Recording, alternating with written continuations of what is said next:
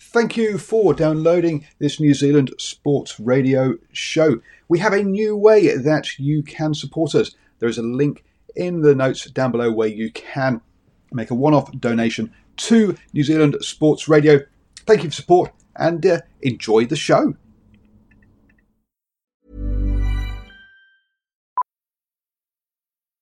Millions of people have lost weight with personalized plans from Noom. Like Evan, who can't stand salads and still lost 50 pounds. Salads generally for most people are the easy button, right?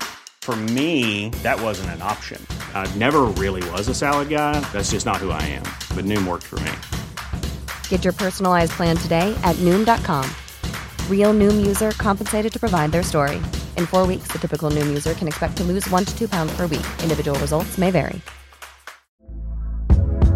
Hey there, it's Michelle Norris. I'm host of a podcast called Your Mama's Kitchen. When I travel, I'm usually looking for a way to find a taste of home when I'm not at home. And one of the things I love to do when I am at home is entertain. And Airbnb allows me to do that. When I was in California recently, I rented a house that had a great kitchen. And when we were sitting around the table, we were all thinking, we're in someone else's house. Someone could be in all of our homes as well. If you have a home, but you're not always at home, you have an Airbnb. Your home might be worth more than you think. Find out how much at airbnb.com/host.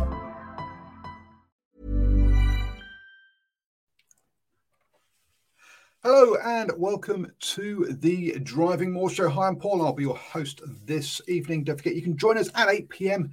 every Monday. Well, most Mondays. I try and make it every Monday to chat about the latest goings on in rugby. So those of you who are joining, don't forget you can join us on Facebook, YouTube or Twitter live, or you can catch the recording on the old podcast.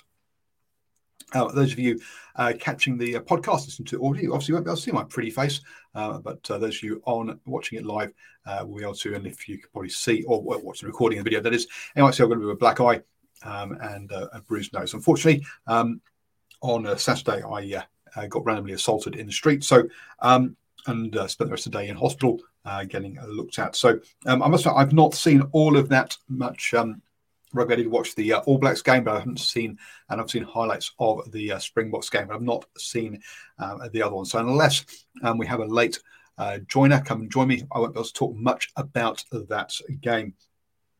But we will have a chat about the All Blacks game that happened, obviously, at the weekend. And we'll catch up also on the other international action from the weekend, from at least a results point of view.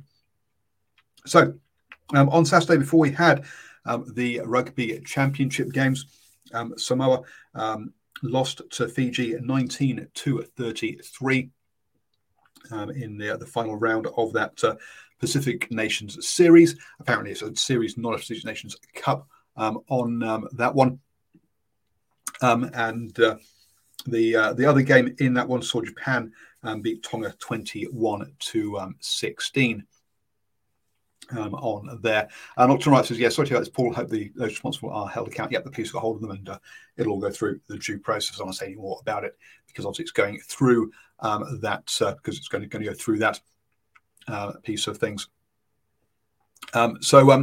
So yes, sorry, I mentioned what happened to your eye mate. So I got randomly assaulted in the street at the weekend. So one of those freak incidents that unfortunately can happen every now and again. So I'm all okay. Obviously, I got the various bruising that used to go down and a few aches and pains. But other than that, we'll be all right and we'll recover okay on that one. And thanks for the kind comments in the live chat there. So it's a good win for Fiji and Japan at the weekend during those games. Also, Scotland took on Italy, beating them 25-13 as well. So a good start for Scotland in their post-Hogg era with Ollie. I've gone blank as to the guy's name, Smith, getting a go at the weekend in that 15 jersey. Namibia got beaten by the Argentinian 15, or the second team for Argentina B, 27-34, and Uruguay saw off Chile 26-25. There, Chile scoring a late one to make it a 1-point game. And zooming in with on kind of to save the day is Steve. How are you doing, sir? Just about, not too bad. Yourself? It's been a busy day. We'll just get the camera working properly. There we go. Yep. Oh, good. Yourself? Thanks. I'm here. I'm late. But I made it. I'm surviving. A little bit sore, but I'm surviving. So all good. All good. It's all falling apart. That's right. On that one, you're falling apart. Oh, dearie me. No, just that. Look at that. Nice. I watched. Have you talked about the Scotland game at all? I just saw someone put it in the comments there. I've just literally just mentioned the results from the weekend of the international games that weren't the Rugby Championship. But no, if you've already got something to say about it, go for it, because I've not really got anything to say about any of those games at all, except that Ollie Smith got to start in place of Stuart Hogg, so with Stuart Hogg's retirement. So congratulations to him, giving him the first bite at that 15 jersey that I think most expect Kingholm to kind of own initially in that starting team. But obviously they need to get a bit of depth there. But some comments from you then about that. What you want to start on the Scotland beating Italy? Well, I watched that game because it was in between the Bledisloe game and the Rugby Championship, 2 matches. So it was quite nicely timed to be able to watch that one on the side as it pushed on through. But it was terrible conditions for a game of rugby. It was drizzly and just messy, and it made for that sort of game as well. I thought Italy probably take their heads held pretty high from that encounter. I thought they played fairly well. I thought they matched up with Scotland for probably 60 minutes of that game. They led at half time. They took their chances, but both sides threw away a lot of ball. The tries were quite opportunistic, I thought, for Scotland, especially that first one, a little kick, no one marking, seeing a big, was he a back row that scored that last try there? Just, when do they score sidestep tries like that and make people look silly? But it was quite, I think it was a game that Italy could have won if they could have applied for 80 minutes. I think they fell off quite drastically at the end, but it was poor conditions for a game. And both sides were, I think, fairly poor in all overall the whole 80 minutes of that month. But yeah, it was good to see them play. Good to see Scotland play, because I've not seen Scotland come out for quite some time, or Italy.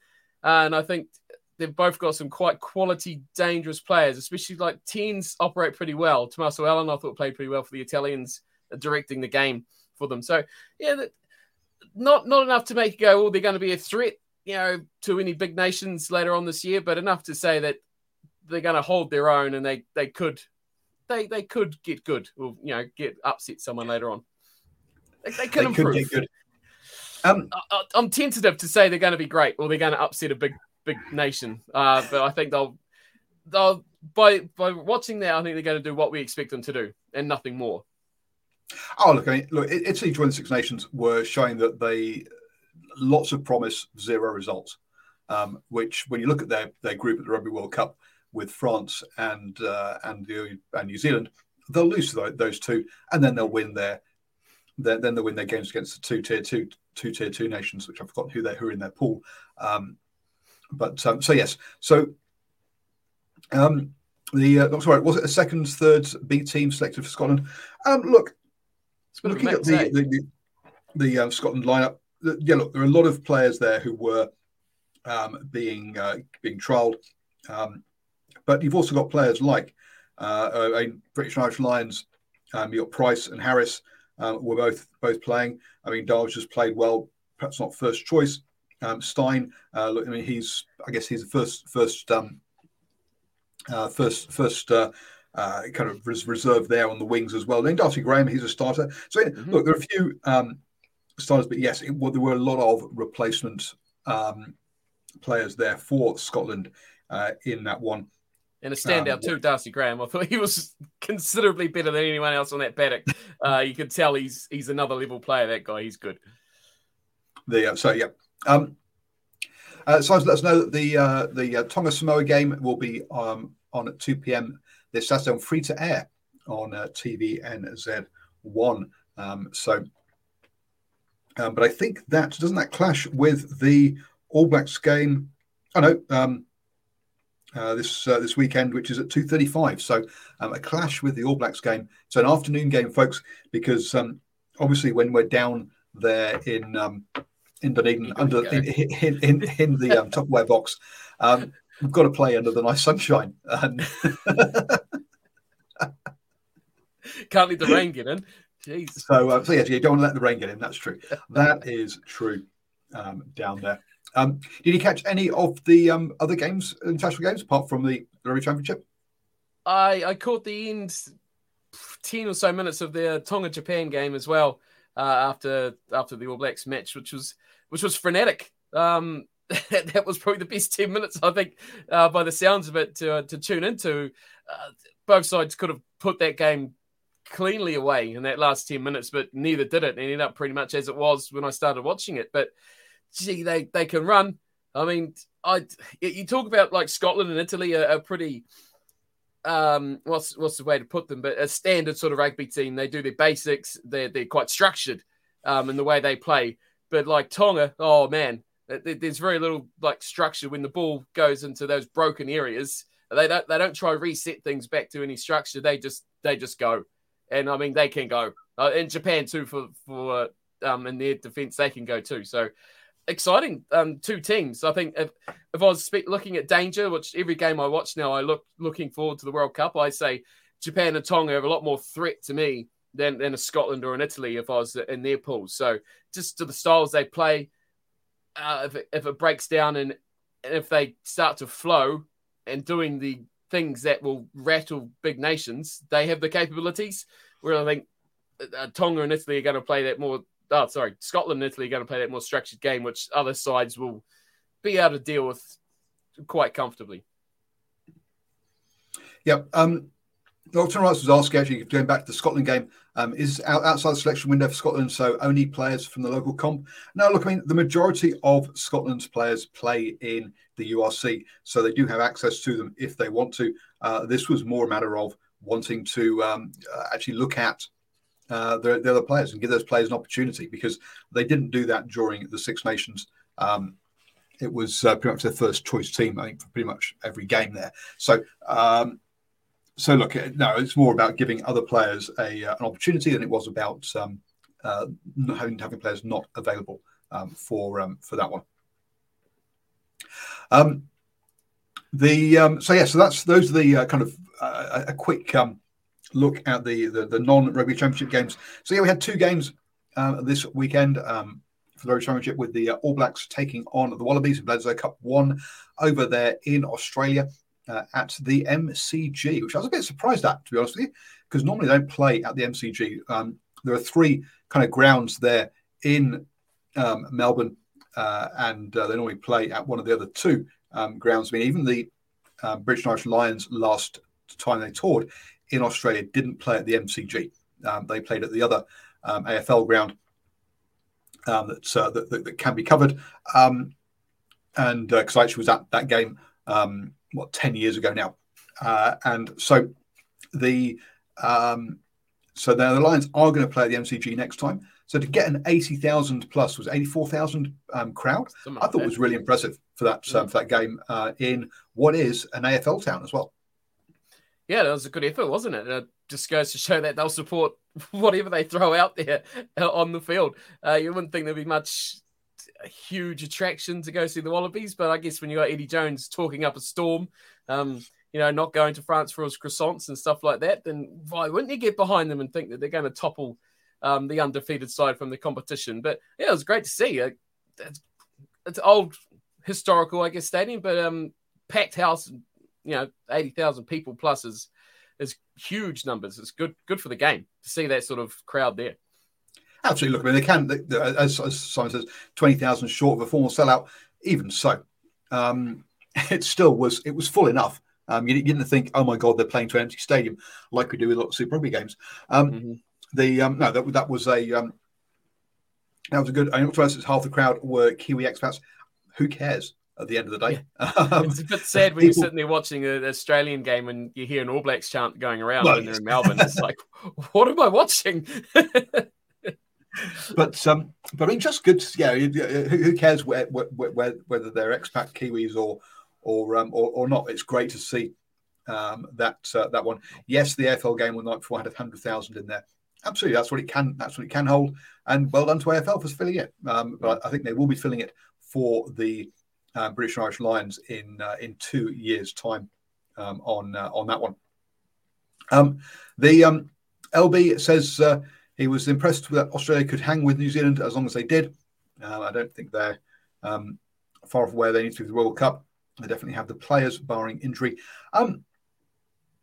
Look, I mean, for Australia, I think they started well. And then one of the comments we had earlier from LB was that he thought that the Wallabies lacked fitness. I think there was a bit of that, but I think there was also an element of we've thrown everything at them and it isn't working. We're not getting points. So you get dispirited and you're running out of gas. And the Wallabies definitely faded. Look, a couple of injuries, particularly to their captain, LL Toa, who is unfortunately out now for the Rugby World Cup, I believe. I think I've read. And then also to lose Tupu, who has just come back from injury as well, was a real shame for them. So, a position of prop there, which we think, or you could say, they have strength, but unfortunately, not once you've lost a couple of players like that. Oh, that was huge. I think that messed up their whole plan, their whole game plan with the substitutes and the structure of how they played as well. Losing both. Well, losing the first one just kind of threw everything out, but didn't it? Losing out Alatoa like that. But then to poor old Tupou, he never looks like he's ever 100%, does he? The poor guy. I enjoy him. I think he's a great player, but he always looks like something's wrong. But that threw them completely out. They were swapping players around and putting players that did them in the end. That did finish them off, especially I think at the end. But the players are there. They were never really in a controlling position of that game where they'd want to be to try and play their game. They're always kind of playing catch up on the match. But yeah, they looked. They had standout players. The game plan went to pack, and it kind of just summed up their night when they just ran out of ideas. But ran out of ideas and steam. When the scrum started going back, so we didn't have a scrum for the first 20 minutes, I think it was, and then when and the first couple they went well, and then they went backwards, and that was a problem. The other prop, Bell, who came back. Now look, Bell, he's been a cracking player at Super Rugby, and is definitely one of the up and coming guys, one of the up and coming props around. Again, he unfortunately has had injuries. I think probably last year. I think he had quite a big injury, so perhaps hasn't been on some people's radar as much as you would expect. But he is a cracking player. And we will be fun watching him in the years to come. So look, the All Blacks. This, I think we talked last week, and I was saying that this was that there were a couple of jerseys up for grabs. One of those was the 11 jersey with Mark Talia, but he kind of took firm hold of that jersey and showed us why Foster has faith with him, has been that first choice in the 11 jersey in the first couple of games. Look, I think this, was bar Sam Cane getting injured. This was the All Blacks' first choice team, and I think Mark Talia stood up and showed us why. I think he'll still be under threat when Leicester comes back. I'm not 100% sold on him in that position.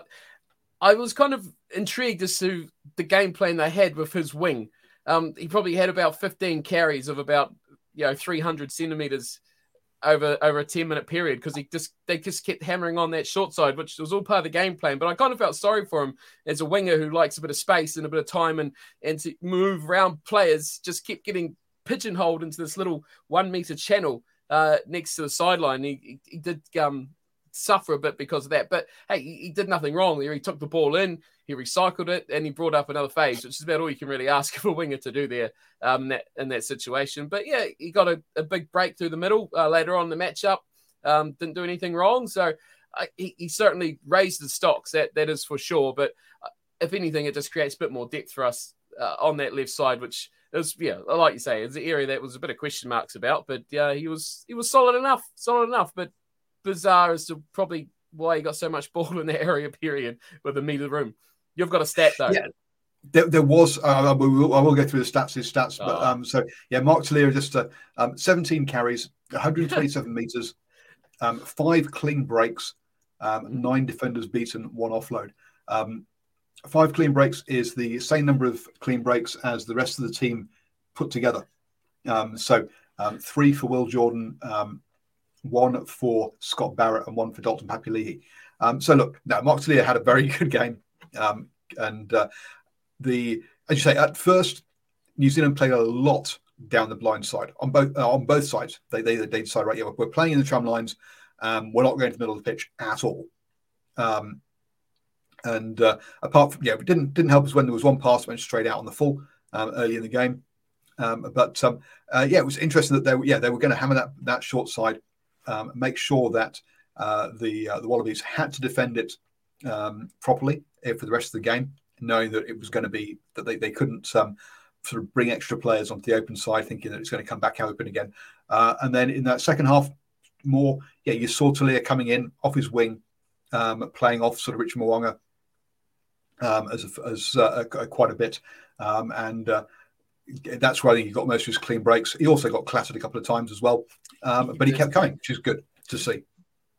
Yeah, he did. I think the good thing about that first, the half at least anyway, was the amount of actual good defense there was in that game. There was obviously try one was a pinnacle of that, but there was a lot of just good, heavy driving tackles, like the old-fashioned sort of style rib ticklers, just right in the middle, smashing them back, driving them back.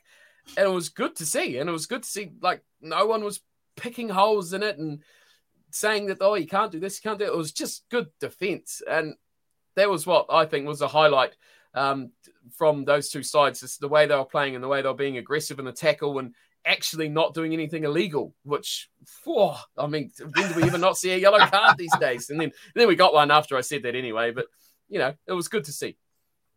It was, and I know Hooper got named in the Planet Rugby's team of the weekend, and he's taken a bit of flack in our rugby chat group, but he did make 30 tackles, which was, and I know there's been some talk here, LB, about picking second rowers as flankers, but boy, he, I think Holloway now is more a flanker than a lock.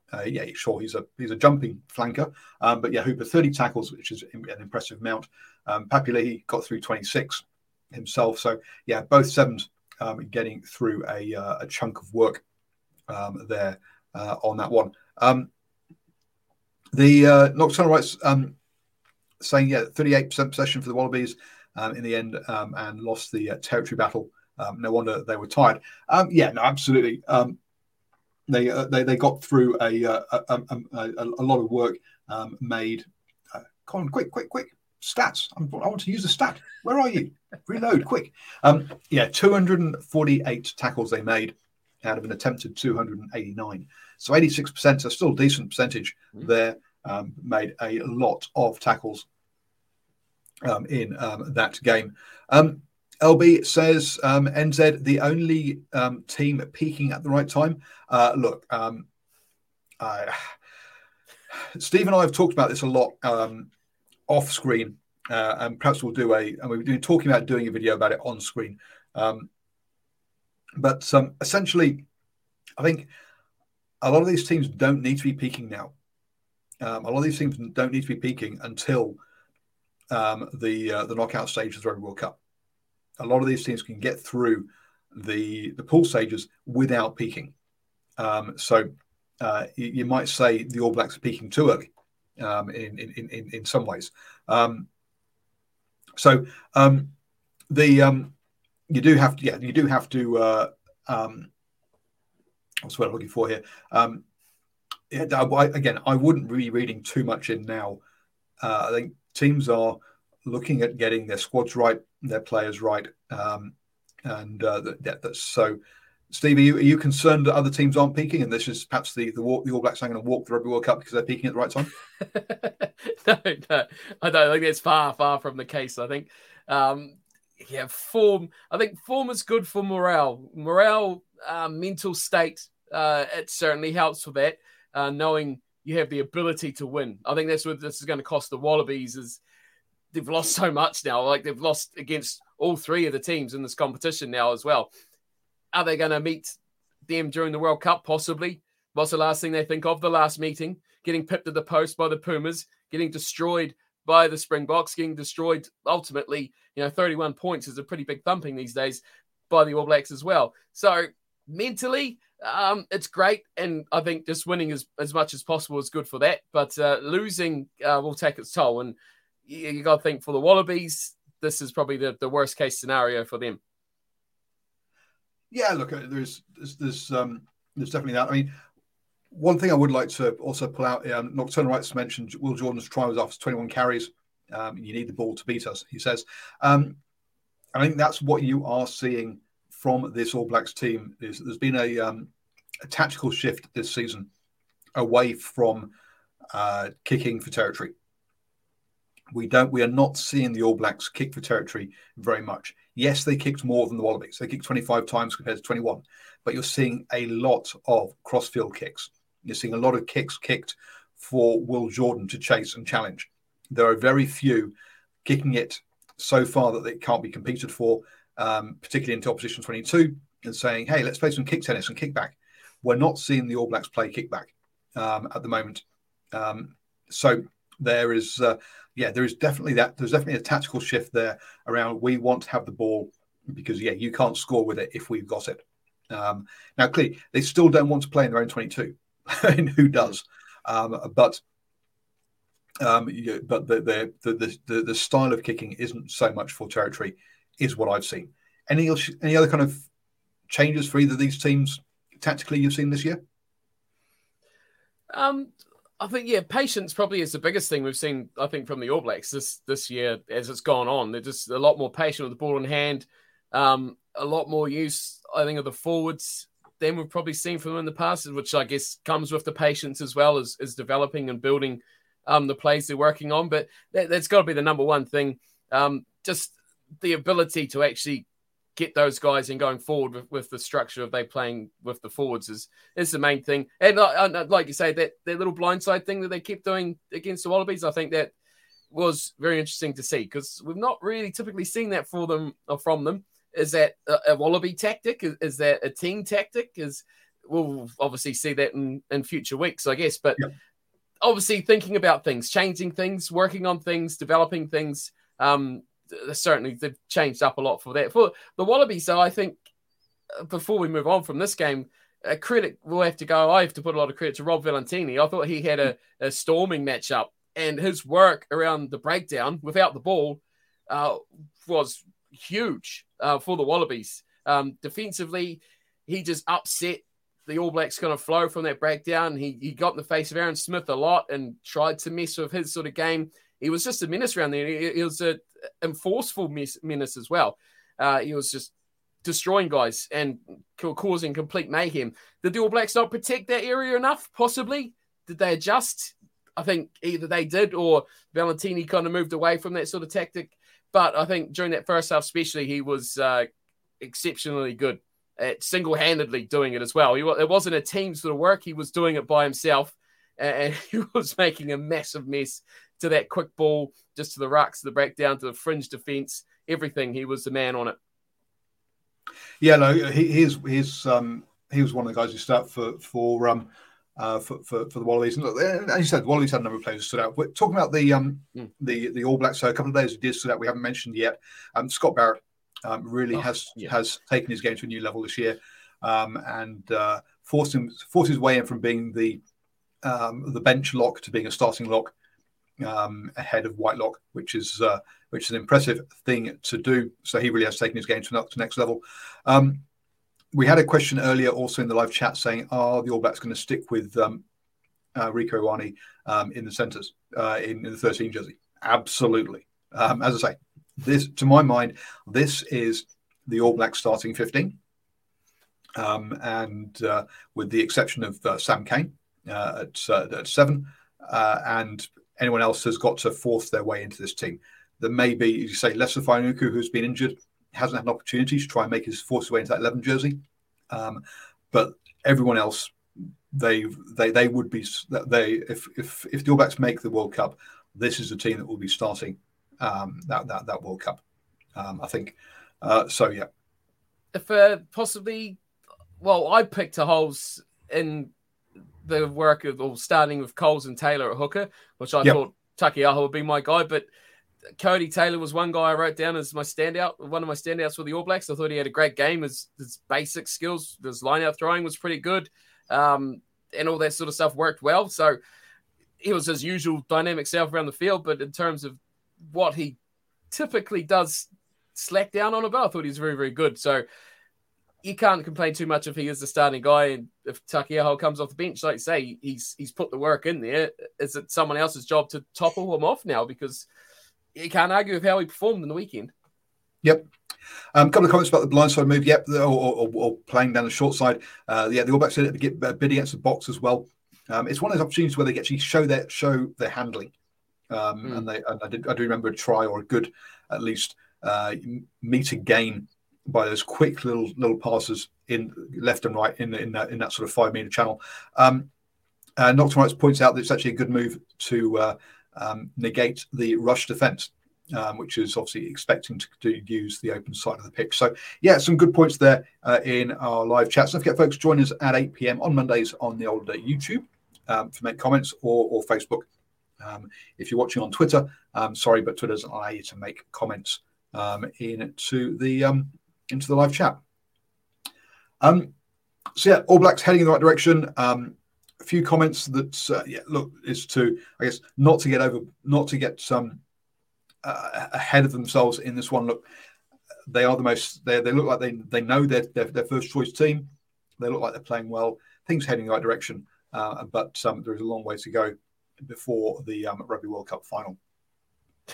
Just a couple of days. Just a couple more days. So on to the second game. Unless anything else you want to say, we'll move on to the second game.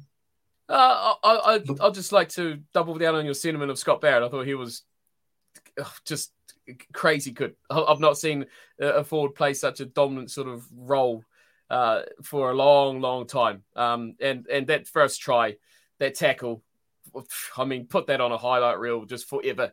You know, in the year 3050, we should be still showing someone that try. You mentioned that, but we saw something similar happen in the. I thought sort of in the Springboks games. I thought one of the Springboks locks came through and took out the scrum half. The scrum half just got the ball away though in their case. But yeah, something clearly that players are working on at the moment. Now, the Springboks beat the Pumas. And you could argue that this came down to because the Pumas couldn't kick sticks. But at the end of the day, that's not really the talking point from this game. The main talking point from this game is how many players left it who basically knocked out. Essentially, we had 3 players in the first half who were knocked out. 2 Argentinian players got their tackling wrong, got their heads in the wrong place. First one was the winger with Eben Etzebeth running over him for the try, got his head right in the wrong place and got knocked out. And then the other one decided that, or the other one got his head caught by Dwayne Vermeulen's hip, which is a rather large piece of body. And we saw both those players go off. So look, tackling technique is important, folks. Get your head out of the way is obviously the big message there. And I don't think anyone can. The only blame for those ones is on the tacklers, and those were what you would call rugby incidents. Mm-hmm. The other one, though, 11 seconds into the game, for those of you on the old podcast listening audio, we've got Steve shaking his head from left to right massively.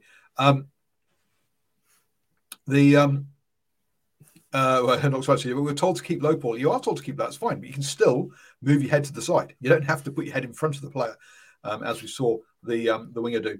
On the 11 seconds, though, look, I've forgotten the name of the player who was kicking the ball, but Grant Williams, Argentina. Thank you. The Argentinian on debut as well. Argentina player comes through, jumps up to. Well, you can say try to block, try to charge the ball down, but if you're that late, yeah, the ball's gone way over your hands. You're not getting anywhere near it. No, he charged it down though. That's the argument. Sorry, he actually charged it down. Yes, he did get the ball. Oh wow, okay.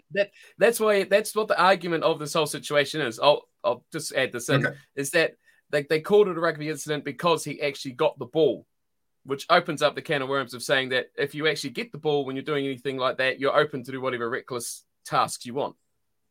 So I'll leave the rest to you.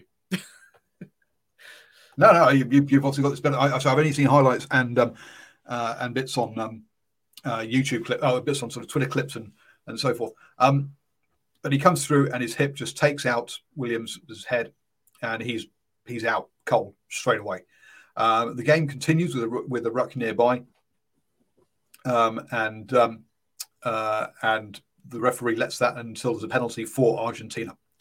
Now, first off, we saw later in the game when the player got hit by Dwayne Vermeulen's hip, Vaf de Klerk immediately backs away from the ruck, pointing at the player, waving his arms, telling the referee to stop the game, and did exactly the right thing. So well done, Faf, on that one.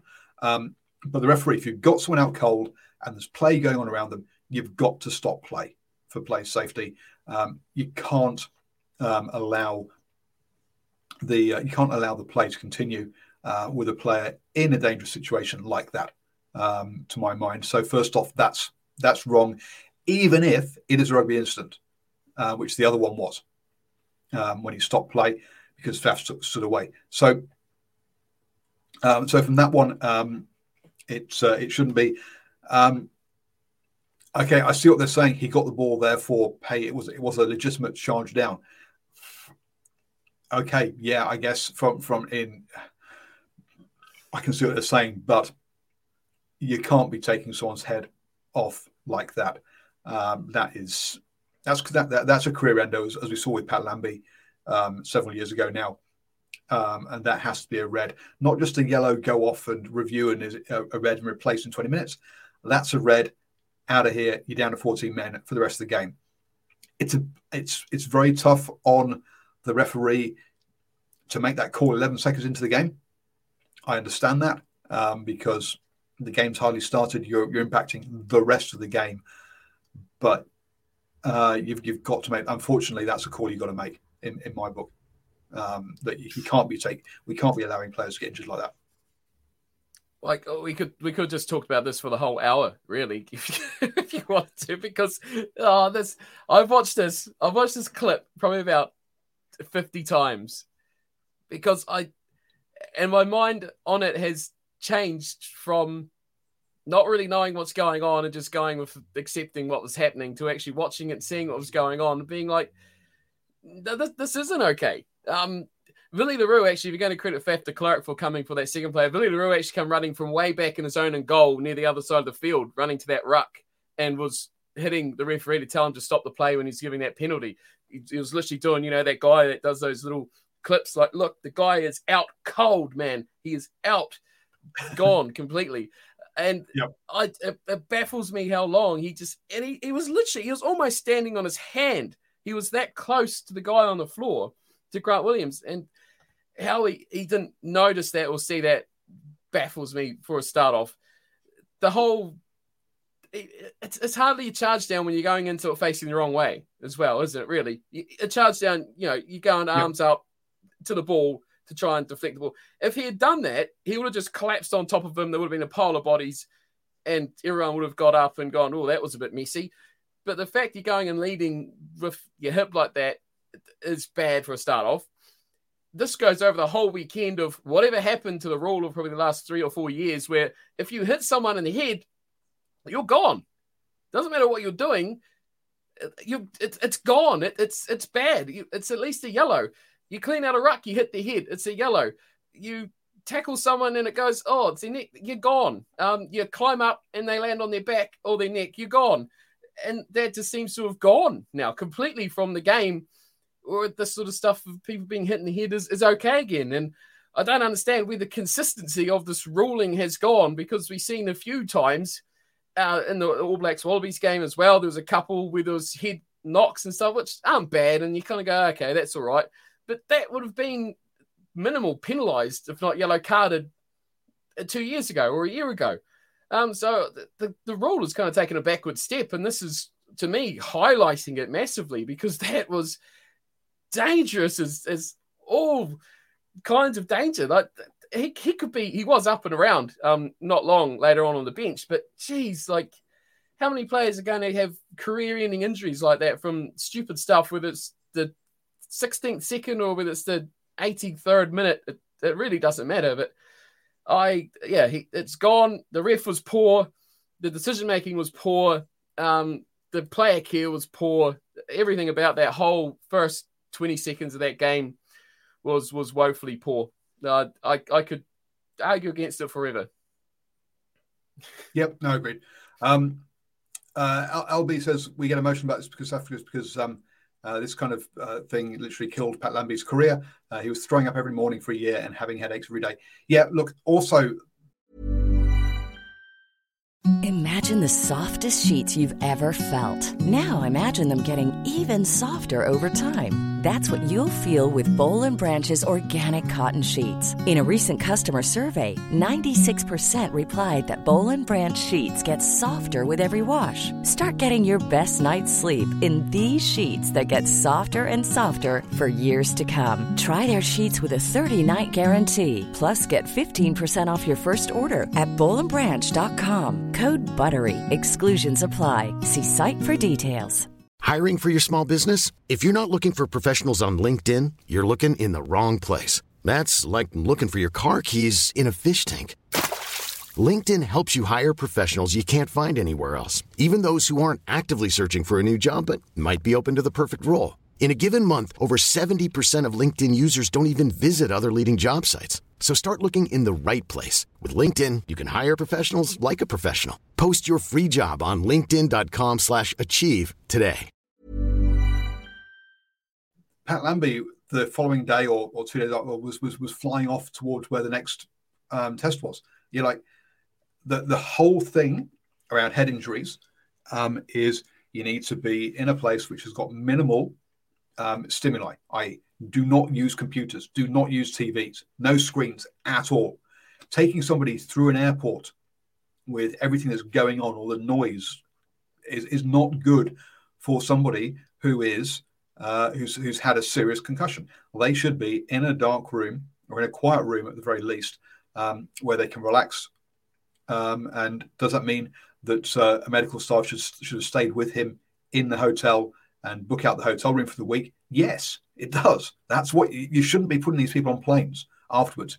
I don't think you should be bringing them out onto the pitch, onto the bench, and surrounding them in an environment where there's lots of noise and things going on with the crowd that's going to be activating their brain. They should be in a quiet room where they can relax and let their brain rest and recover. What happened? I don't really personally, and this is as a non-doctor who has just read some stuff. I'm not saying I'm the most educated on this. I was amazed at the way that I disagreed with, not rather than amazed, with the way that Pat Lambie was looked after post game as well on that one. And how a whole bunch of other players have come back and sat on the bench as well. I don't agree with that is what should be happening from what I have read and from what I understand to be what you're supposed to be doing to try and help someone recover. It'll be interesting to see whether Williams is on an airplane flying with the squad to the next location, or are they going to find a way that he can actually sort of rest and recuperate where he is. Octon says, by the same token, does that not apply to Geordie Barrett, whose red was rescinded as he was the jumping player? And this was about anything near the head, you have to go. And I totally disagree with Geordie Barrett's red getting rescinded. He should have, that was a red card, and it should have stayed as a red card. This idea that it was rescinded because he was doing it to balance himself, well, jump properly then. That doesn't involve you needing to balance yourself by putting your foot out in front of you, put bluntly. You get red card. You go, oh, geez, I got the height wrong going into that tackle. Sorry, it was a mistake. Well, tough, right? If you get your jump wrong, tough. If you don't execute the skill properly, even if it's an accident, we're not supposed to judge by intent. We're judged by the result. If you haven't practiced your skill well enough, well, then you should be. Then you should be. What's what I'm looking for? Then you should be. It should be punished for that. So yeah. The Chris says it's now common medical practice to stay away from a dark room and be in a bright place with as much stimulation as possible, maybe ahead of their time. Okay, I've not heard that because I think they still say don't have screens and things and that, so it's not as much stimulation as possible. It's more controlled stimulation rather than just purely no stimulation. But yeah, no, it's not. Well, I've not read that, so I can't agree with that personally.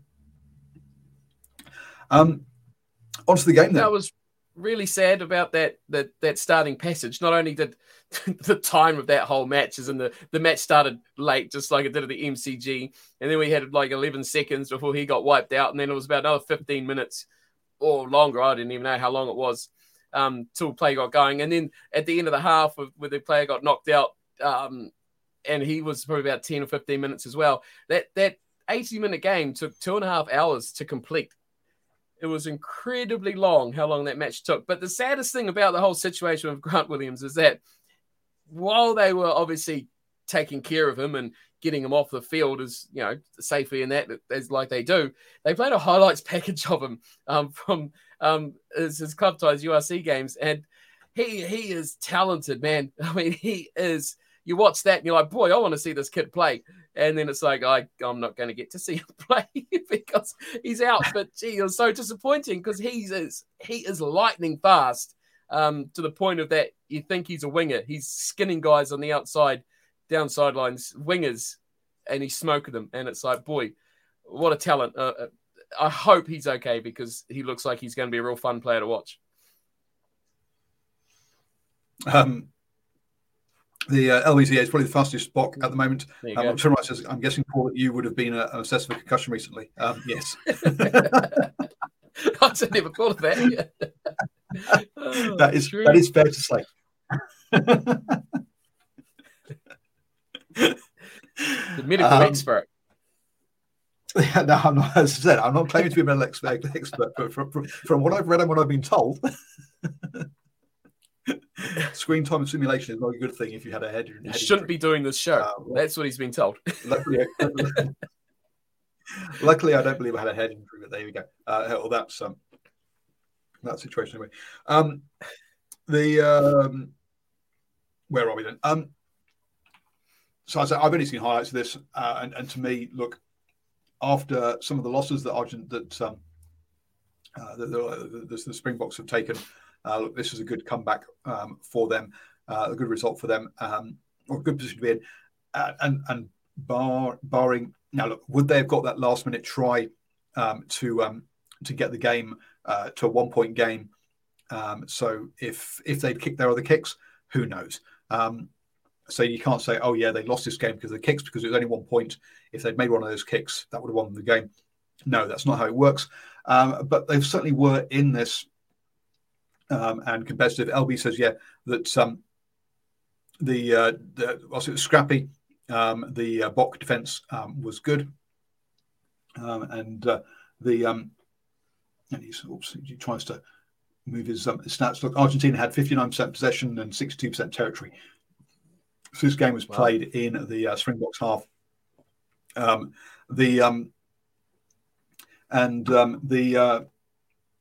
The Springboks made 170 tackles, out of 195 compared to 93 out of 109 by Argentina. So nearly twice as many tackles by the Springboks there. Seriously a big shift for them. Now, Scrappy is what you said, 20 turnovers by the Springboks. If you're going to make that many turnovers to only 8 by Argentina, if you're going to be giving up the ball that frequently to your opposition and not where you want to be giving it up, it's not like you've kicked it deep and said, hey, have the ball in your 22. That's turning the ball over when you've got it and you want to have it. Then you're going to be in for a long night. Now, well done to them for actually making that many errors and having so little ball in territory and still coming away with a win. Shows they really did grind this one out. See, those stats surprised me, especially the territory one, because watching this game, this was a game where Argentina very rarely got near the Springboks line. The kicks were all taken around halfway inside the 10-meter line of each side. They never really threatened, aside from the end, to score a lot of tries. They had little passages where they would get there, but the Boks had got the penalties in the ruck, or they'll get a turnover. They just seem to have that little clutch play to finish it when they were really, really in trouble. But this is a game that I would have thought, if I was going to guess possession and territory before you said it, I thought South Africa would have won that territory battle because they were in better attacking areas for what felt like long periods of time. But I guess that transfers, so actually they got towards the line, they actually got in attacking areas to score the tries, and then would go back, whereas Argentina would pound away for a long time, like inside that 22 to halfway, around that 10-meter line. They were pitched up there quite a lot and not moving too far. Like you said, the defense was pretty good from the Boks throughout that matchup, and they took their chances. The Pumas didn't. The kicks were really the only way they looked like they were going to score tries. They didn't have too much through their attacking threats through their back line. The forwards played pretty well, and they were the usual boisterous self when they were out and running around the field. But yeah, South Africa took their chances, and they capped that game off too with that intercept try, which really did kind of sum that matchup of Argentina pounding away, trying to get some reward, and then just getting knocked over by something, a killer blow, a turnover, a penalty, the dropping the ball, or the intercept that ultimately finished them off.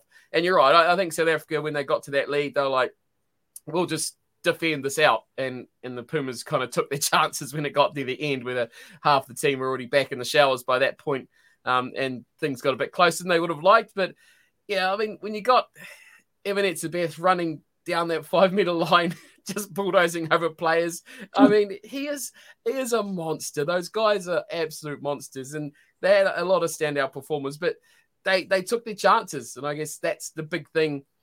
Argentina, they kicked well in the first half. I think they only missed one kick in that first 40 minutes. I could be wrong about that, but in the second half, Canetas completely fell off the horse with his kicking. And it's funny because at the start, they're like, oh, they're going to miss Buffelli, and then he knocked 2 or 3 over, and they're like, stop talking about Buffelli. And then the second half come along where he all fell apart, and they're like, if only they picked Buffelli, Cheika's missed a trick here. Buffelli should always be in the team, and this sort of thing. So chances, I don't think they would have got that close had those kicks gone over in terms of those last couple of tries. Were kind of like South Africa just winding down the clock. But yeah, it's an entertaining matchup. I think for South Africa's perspective, they would have probably tested out the things they wanted to test out, because they did get pressurized in terms of long periods against their defense. They got to see quite a bit of that, how that would work. And unfortunately for the Williams situation, they didn't get to see the young guy who they'd want to actually see if he was capable of pushing on through. But yeah, an interesting performance. I had standouts for Etzebeth. I thought he was fantastic. Etzebeth and Vermeulen, I think, stood up head and shoulders above the rest for the Springboks in this. Certainly, they were strong and powerful. And I'll credit a Puma as well, Lucio Cinti, the midfielder. He's a great player, and the reason why he plays every game for them in this series, he is just quality, good attacking weapon, just good all round sort of player. And I think he was the standout for me in an Argentinian shirt. Cool. A couple of things from the live chat. LB says that the Boks are struggling at the rucks at the moment. Well, look, they only lost 2 rucks, but they gave up. But Argentina had to put in at scrum time 10 times. which tells you knock-ons or suggests knock-ons were an issue for the Springboks. Handling was an issue, which caused a lot of those or a bunch of those turnovers there in that one. You're right about the kicks, though. Yeah, one miss in the first half, two miss in the second half, which was a big part of it. And the other thing here is, again, playing style. LaRue stepping up into first receiver a lot. Now, whether that's because Nocturnal Rights says that this is destroys the confidence of the 10, or is this that actually the Springboks just don't have a 10 that they can trust to do it? I don't know. But either way, there is a problem there at 10 or at first receiver for the Springboks at the moment. And Albie says that that Faf was not playing well as well. Sometimes if you've not got someone there that you're used to or that you want, then maybe that's part of that doesn't help the line either. But I don't know what the problem is there. But yeah, there's definitely a problem there that Pollard, I guess, is the answer for if he's back in time and if he's in form. But if not, then they have to make it sort it out with these guys that they've got now. I don't know if there's anyone else they can sort of bring in, unless there's a certain person, unless there's a stain somewhere, because there's a few of those around who used to play in that number 10 jersey, a Mornay or a Francois or a I don't know. But hey, that really would be going back to the olden days. Get him out of the Zimmer frame. Wheelchair. So again, look, I still think the Springboks are going to be a threat come Rugby World Cup time and be one of the teams. They've got another 3 games to go. They've got the Pumas again before playing Wales and the All Blacks before that key game for them. Opening game of the World Cup for them against Scotland. So they are one of the teams that have to arrive actually at the tournament in form. I say a lot of other teams don't have to, but they do, because one of their 2 key games, which is one against Scotland, one against Ireland, in that pool games, is their first game up. So for them, it is key. The Pumas, look, they're heading in the right direction. They've beaten the Wallabies, and they've gone within 1 point of the Springboks. They're heading in the right direction, heading towards this Rugby World Cup. They've got in Czechia, they've got a head coach who's taken a team to a Rugby World Cup final before. So look, they've got a coach who knows how to do it, and a guy who I think a lot of us thought was a kind of an emotional coach, but when we've heard him when he was working on for the Australian TV channel, I've gone blank as to who they are. That has all the rugby now in Australia, but his analysis was very good tactically. So I think he's a much better tactical coach than than a lot of us gave him credit for when he was the Wallabies head coach. Look, I think Argentina, to my mind, are heading in the right direction, which as an English supporter is not good. Especially with Japan just beating Tonga. So yes, so that's sort of final comments before we wrap up on the weekend. I look forward. Yeah, I think that game made Argentina look better than they were. There was a game where I always felt like the Springboks were in control of the match. They always looked like they were a step ahead and they were playing on their terms. They weren't playing to the Pumas game at all. Those last 2 tries, if you looked at this game and the final score was 22-7 or 22-10 or something, 22-13, whatever it was before those last couple of tries with missed kicks and what have you, you wouldn't probably be saying much about this for the Pumas. I think the scoreline just skews what it looks like from an Argentinian perspective. I think they would have wanted a lot more control over this game than they had. They had very, very little. And that second half, the second half was all Argentina. They were camped down for the whole half, pretty much, and they got very little return until right at the very, very end. It looks good for them. South Africa scored 7 points in the second half, and that was an intercept try off their own line from Marnie Libbok.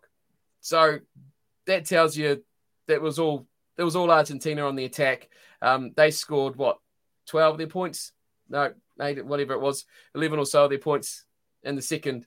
So they were certainly the ones that played the game, but they weren't in control. They were still, even though Springboks didn't have the ball, they were dictating with their defense, if that makes any sense at all. They just look safe. They look secure. Argentina didn't look like they were going to break the line at all, which is a hard thing to try and describe. But Springboks should feel, I think they'll be taking the more comfortable feelings out of that than the Pumas. I think they've got a lot to work on their attack, especially their attack, scoring points.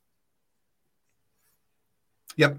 As Nocturne Right says, Dunedin match, dudes. Yes, let's talk about the Dunedin match then. As Foster says, he says, I love the words dead rubber from one perspective because it means that we've done the job in the first test, but it doesn't change the fact that it's still a test match. It's a vital cog on our little step for the Rugby World Cup. It's another chance to have a look at a few options, both in the way we play and in personnel. I think it's fair to say you will see a couple of changes. Well, yeah, I mean, there's been bugger all changes in the last two games, which has been kind of good to see that consistency.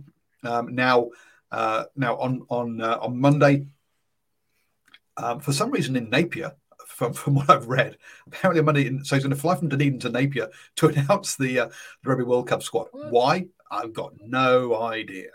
But anyway, that's what I read earlier. So the Monday after this test match is when they name the Rugby World Cup squad. So this is last chance saloon, or the last opportunity for players to put their names forward. Apparently Noah has got a what's what I'm looking for? I've gone blank. Has got a bad back, and so he has not been able. So he will not be available for this weekend. So his if he gets included in the squad, it'll be off what he's done so far. Apparently, Leicester Fainuku is available, as is Joe Moody coming back from injury. So a couple of players there available for selection if they want to. So, but in the live chat there, someone said, yeah, a couple of changes. Well, that means wholesale changes.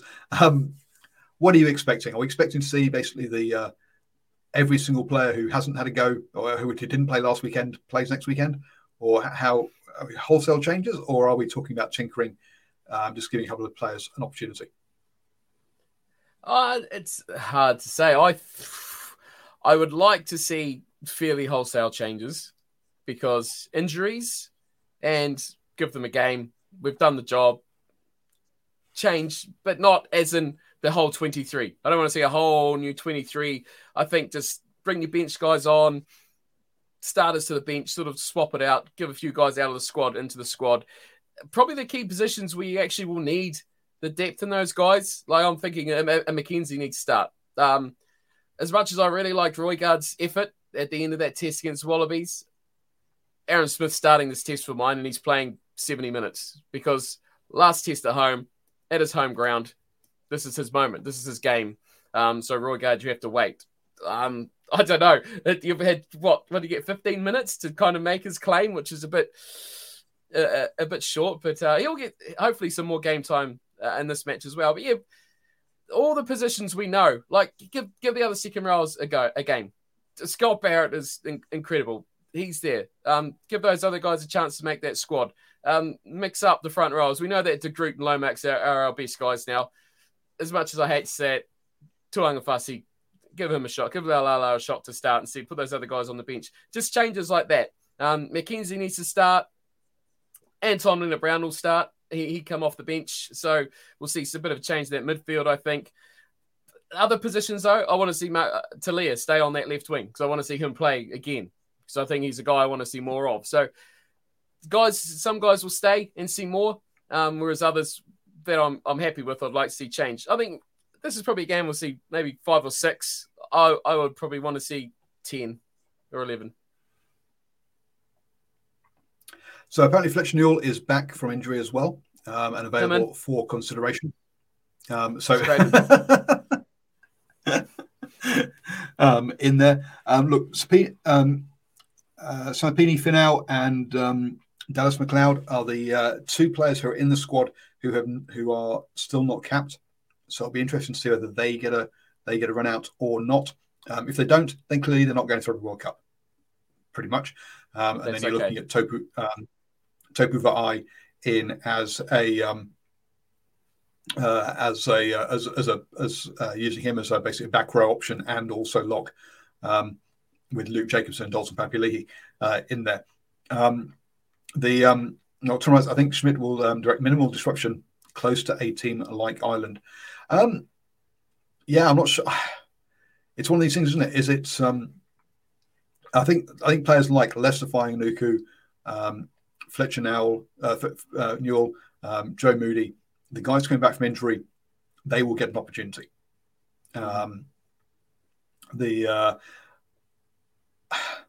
Whilst I like his sentiment of play Aaron Smith for 70 minutes, no, I'm sorry, but we don't need to do that. As you say, he is one of the most important players in this team. If you're looking at kind of which player do you want to lose the least, in some ways he's the most. He'll still start. The most required there. Fine, but take him off at half time or soon after half time. Let him get his standing ovation as he leaves the pitch. I'll compromise.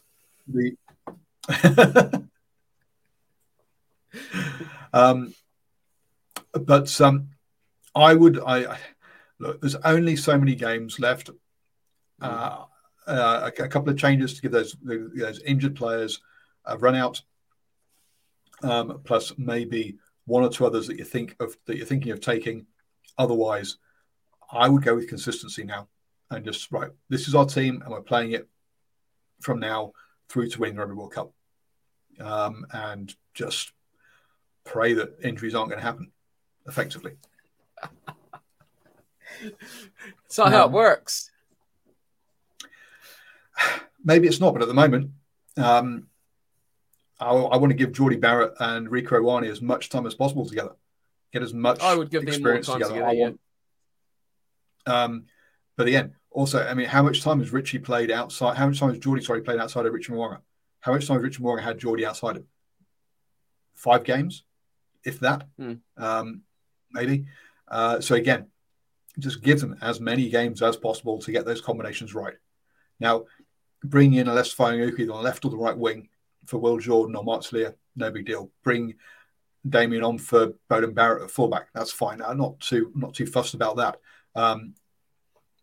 But that core of, but otherwise, again, how many times has Tamita Williams and Fletcher Newell scrummed with Samansoni Takilaho? Give these combinations. If that's going to be a bench, have them on the bench and let them come on together, and just get that cohesion, get Plan A right, and make sure Plan A will win rather than Plan B, C, and D. I get it. Yes, Beaver won a Rugby World Cup. We're on fly half number 25. Fine. Yes, I understand that can happen. But also Dan Carter can be doing drop goals in the final as well, as we saw 4 years later. So, get combination A working. Yes, that leaves massive question marks. Who is the replacement for Geordie Barrett? Who is the replacement for Rieko Ioane? I haven't got a clue. Maybe it is Anthony Brown and Braden Ennell, who have never played together. That's the maybe problem, it will isn't come it? back to bite. It's the risk. Yep. I don't know. I think there's a lot of options. I think if they go with what you say, the changes will be early and they'll be rather wholesale. Like you say, half time, 45 minutes, especially like front rows, and those sort of cluster changes will be all very early. As much time as you can get. But yeah, I see your point, keeping this together. I would like to see, you're right about the midfield. I think that's an area that certainly does need a bit more of it.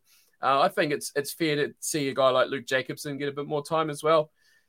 Just hasn't, such a highly regarded player, just hasn't had that opportunity. But I think the wings we kind of need to play 3 wingers. because we need to see 3 players if Leicester's back. Because I still want to see more of Talia. Will Jordan's been out with that injury off and on so much that, his rugby's been pretty fractured. And now you got Leicester coming back as well. It's like, Will Jordan's fullback, Leicester on a wing, Talia, Bone Barrett gets a rest.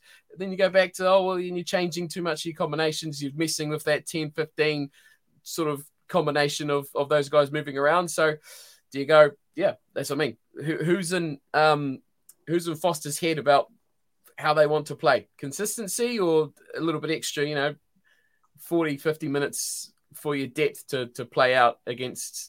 Let's be honest, it's a good Wallabies team all the same. And they're not complete garbage, although they've played like it. They're still a very high-quality side. So you're getting a good practice for free, really, aren't you? Sure, look, and a combination of Scott Barrett with either Retallick or Whitelock, look, he's played lots with those guys. Yes. That combination is not needed, right? No. So that's fine. So that's a combination that I'm happy to rotate through and bring in other players. But it's where combinations are not known. But so Pini Finau and Dallas McLeod, well, look, guys, you've got the kit. Well done. Sorry, you've not got the cap, but you got the kit. Yeah, like Caleb Clark, take your free shirts and go home. Sorry, but Caleb Clark is going to the Rugby World Cup. I know. I can dream. Play him though, and he might get injured. I don't necessarily agree with it, but yeah, but I think he's going. Yeah. Yeah. And I think definitely. So yeah. Wallabies don't have a tight head. Because a couple of weaker scrummagers to replace injured guys.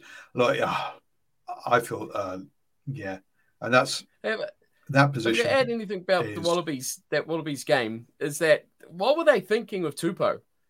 Like when he took that back injury or whatever, rib or whatever they thought it was, leaving him on for so long, or him trying to stay on for so long when he was clearly hurting, and it was detrimental, and that's what caused him to do that tackle that got him the yellow card. It was just the snowball effect of things going from bad to worse. He should have been just hoiked straight away. I know they didn't have the replacement because he was the replacement, but that could have made an injury 10 times worse by that extra 10 minutes or 8 minutes or whatever it was he played.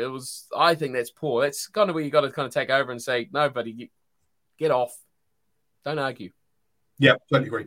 Especially in the Rugby World Cup year. I mean, generally, look, I don't like players playing through injury, full stop. Now, I probably get told, look, they're always playing semi-injured, blah, blah, blah. Sure, but when you see those kind of things, like get them off the pitch, assessed, and deal with it during the week. I think I've gone blank as a player that played like with a broken arm for, I think it was probably a Martin Onu, I think got praised for playing with a broken arm for a whole game. And like, no.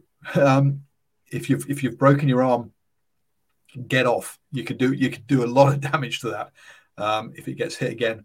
Let's stop treating them like that being a hero move and say it's a bad move.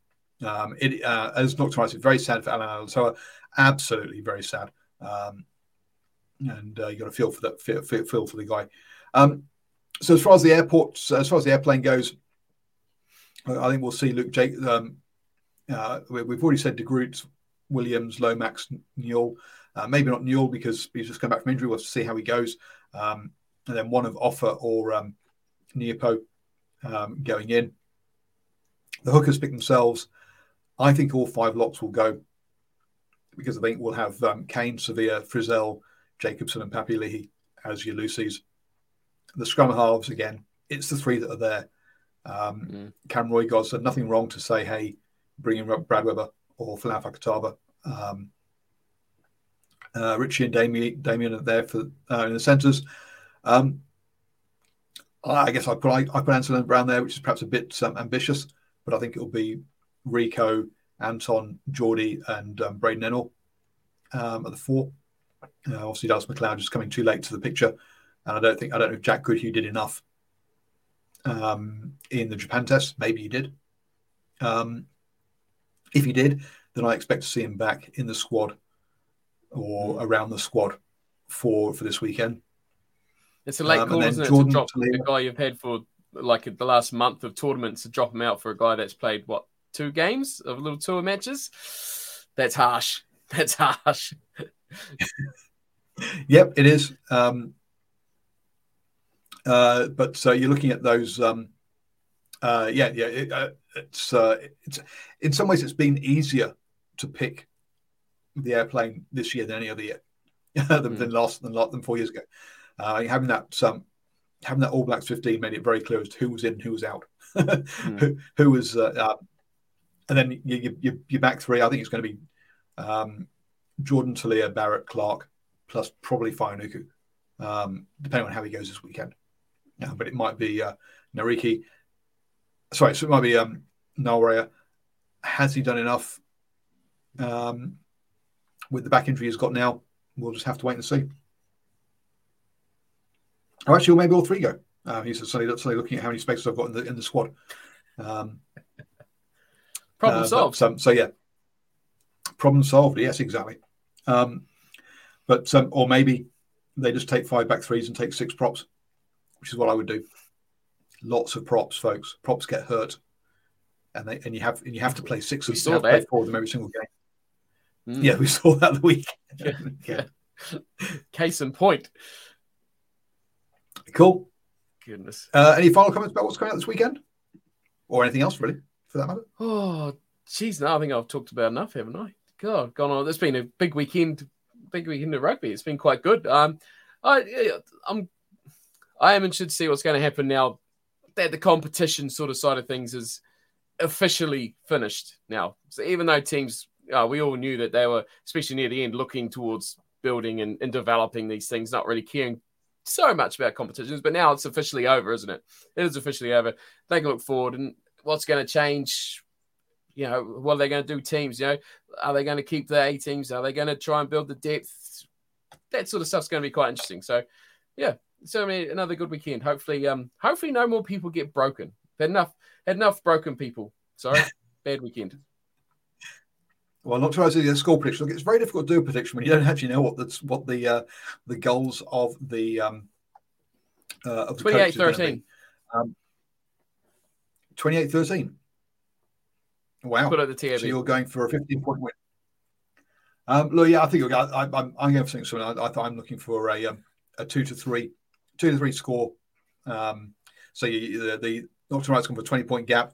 Yeah, that sort of 14 to 15, that sort of 15 to 20 points, I think, is where it's going to be for the All Blacks. And you don't know what the Wallabies are going to do either. True, but it's a lot for the Wallabies to turn around 1 week. Yeah. So who knows? So, yeah. But let's be honest, Eddie Jones doesn't want a sort of 60-point game. As you say, one of the things that he doesn't need right now is, or the only problem he's got at the moment is that losing mentality. It's felt they've lost every game. Mm-hmm. We understand he's a new head coach. He's got all these kind of, it's all about the World Cup. It was never about the Rugby Championship for him. He had no time running into this. So, yeah. But as you said, he doesn't want to write the World Cup with only losses on the ledger. Now, he's going to lose this weekend. We all know that. All right, it's going to happen. The problem is, what he doesn't want, though, is a 50, 60-point drubbing. It was bad enough losing 7-38 last weekend. So I can't see him doing wholesale changes. I think he's got to decide, right, my squad is this, or this is my team. I'm going with it. I think the 7 is more damaging to him than the 38 was. Yeah, yes. And I do think that's the Aussies' problem, has been scoring points rather than defending. You got a lot of good players. Continue. Yeah. With only 12 points against 12 against South Africa, 31 against Argentina. So they score a few against Argentina, but then again, that included an intercept try. It also included that sort of miracle Nick White off the back of the scrum, turning one way this way to score. They weren't created tries. So 14 points were from that. The other, what does that make it? The other 17 points, you could say, came from perhaps normal play. And then 7 points this weekend. So you're right. I think the scoring side is the Wallabies' problem at the moment, rather than necessarily the defence, even though they have given up 43 points, 34 points, and 38 points. So, yeah, it's you can a argue two-edged it's both sword, isn't sides it? of the ball. Yeah, I think they've got good players though. Like Nwangani Tawazi, I thought was incredible again for the Wallabies. Mm-hmm. Made a lot of breaks, but like someone said in the comments earlier, he's all alone. Like, he makes those breaks, and he couldn't offload if he wanted to because there's no one else there. He often loses the ball because there's no one else there, and there's a lack of support. I've kind of been disappointed with how good their midfielders get. It's not performing. Like, I don't think we're seeing enough out of Karevi or Pataya. Okay, that's harsh on Pataya because that was his first game back. But those guys that are in there, it's Karevi, I think, for me. Just not doing enough back rows and support, just things like that. That's what the problem is. I think the outside backs are doing damage, but they're just not getting the support and the flow-on effects from that break. So they're getting a break, getting up the field, and then they're losing the ball, giving away a penalty, knocking it on. It's not continuous. And there is a plethora of rugby this weekend. We've also got Scotland versus France, Wales versus England, Romania versus the USA, Ireland versus Italy. Obviously, the Argentina versus South Africa, where I think South Africa will put up another win as well. Uruguay versus Namibia, and Chile versus the Argentinian 15. So there is a lot of rugby this weekend. I will not be watching all of it. I've even missed out the Samoa Tonga game and the Japan Fiji game as well. So there is a hell of a lot of rugby this weekend, and you're right. I will not get to see it all, but we will bring you at least the results and talk about those from when we go on. Nocturnal Light says Eddie game plan is rubbish. He doesn't have the power of the England pack to implement his schemes. Look, one of the things I'll say about Eddie is that he can adapt to the players. He didn't have the power of the England pack for his Japan team either. I think he got some good results from them, didn't he? So I don't think Eddie has. He's not a Nick White. This is how I play. I think he can change tactics according to players. So we'll see what he can get out of them. He's just had no time with these players. Let's be blunt. Thank you very much, Steve. Thank you, everyone. Stay safe and enjoy the rugby this coming weekend.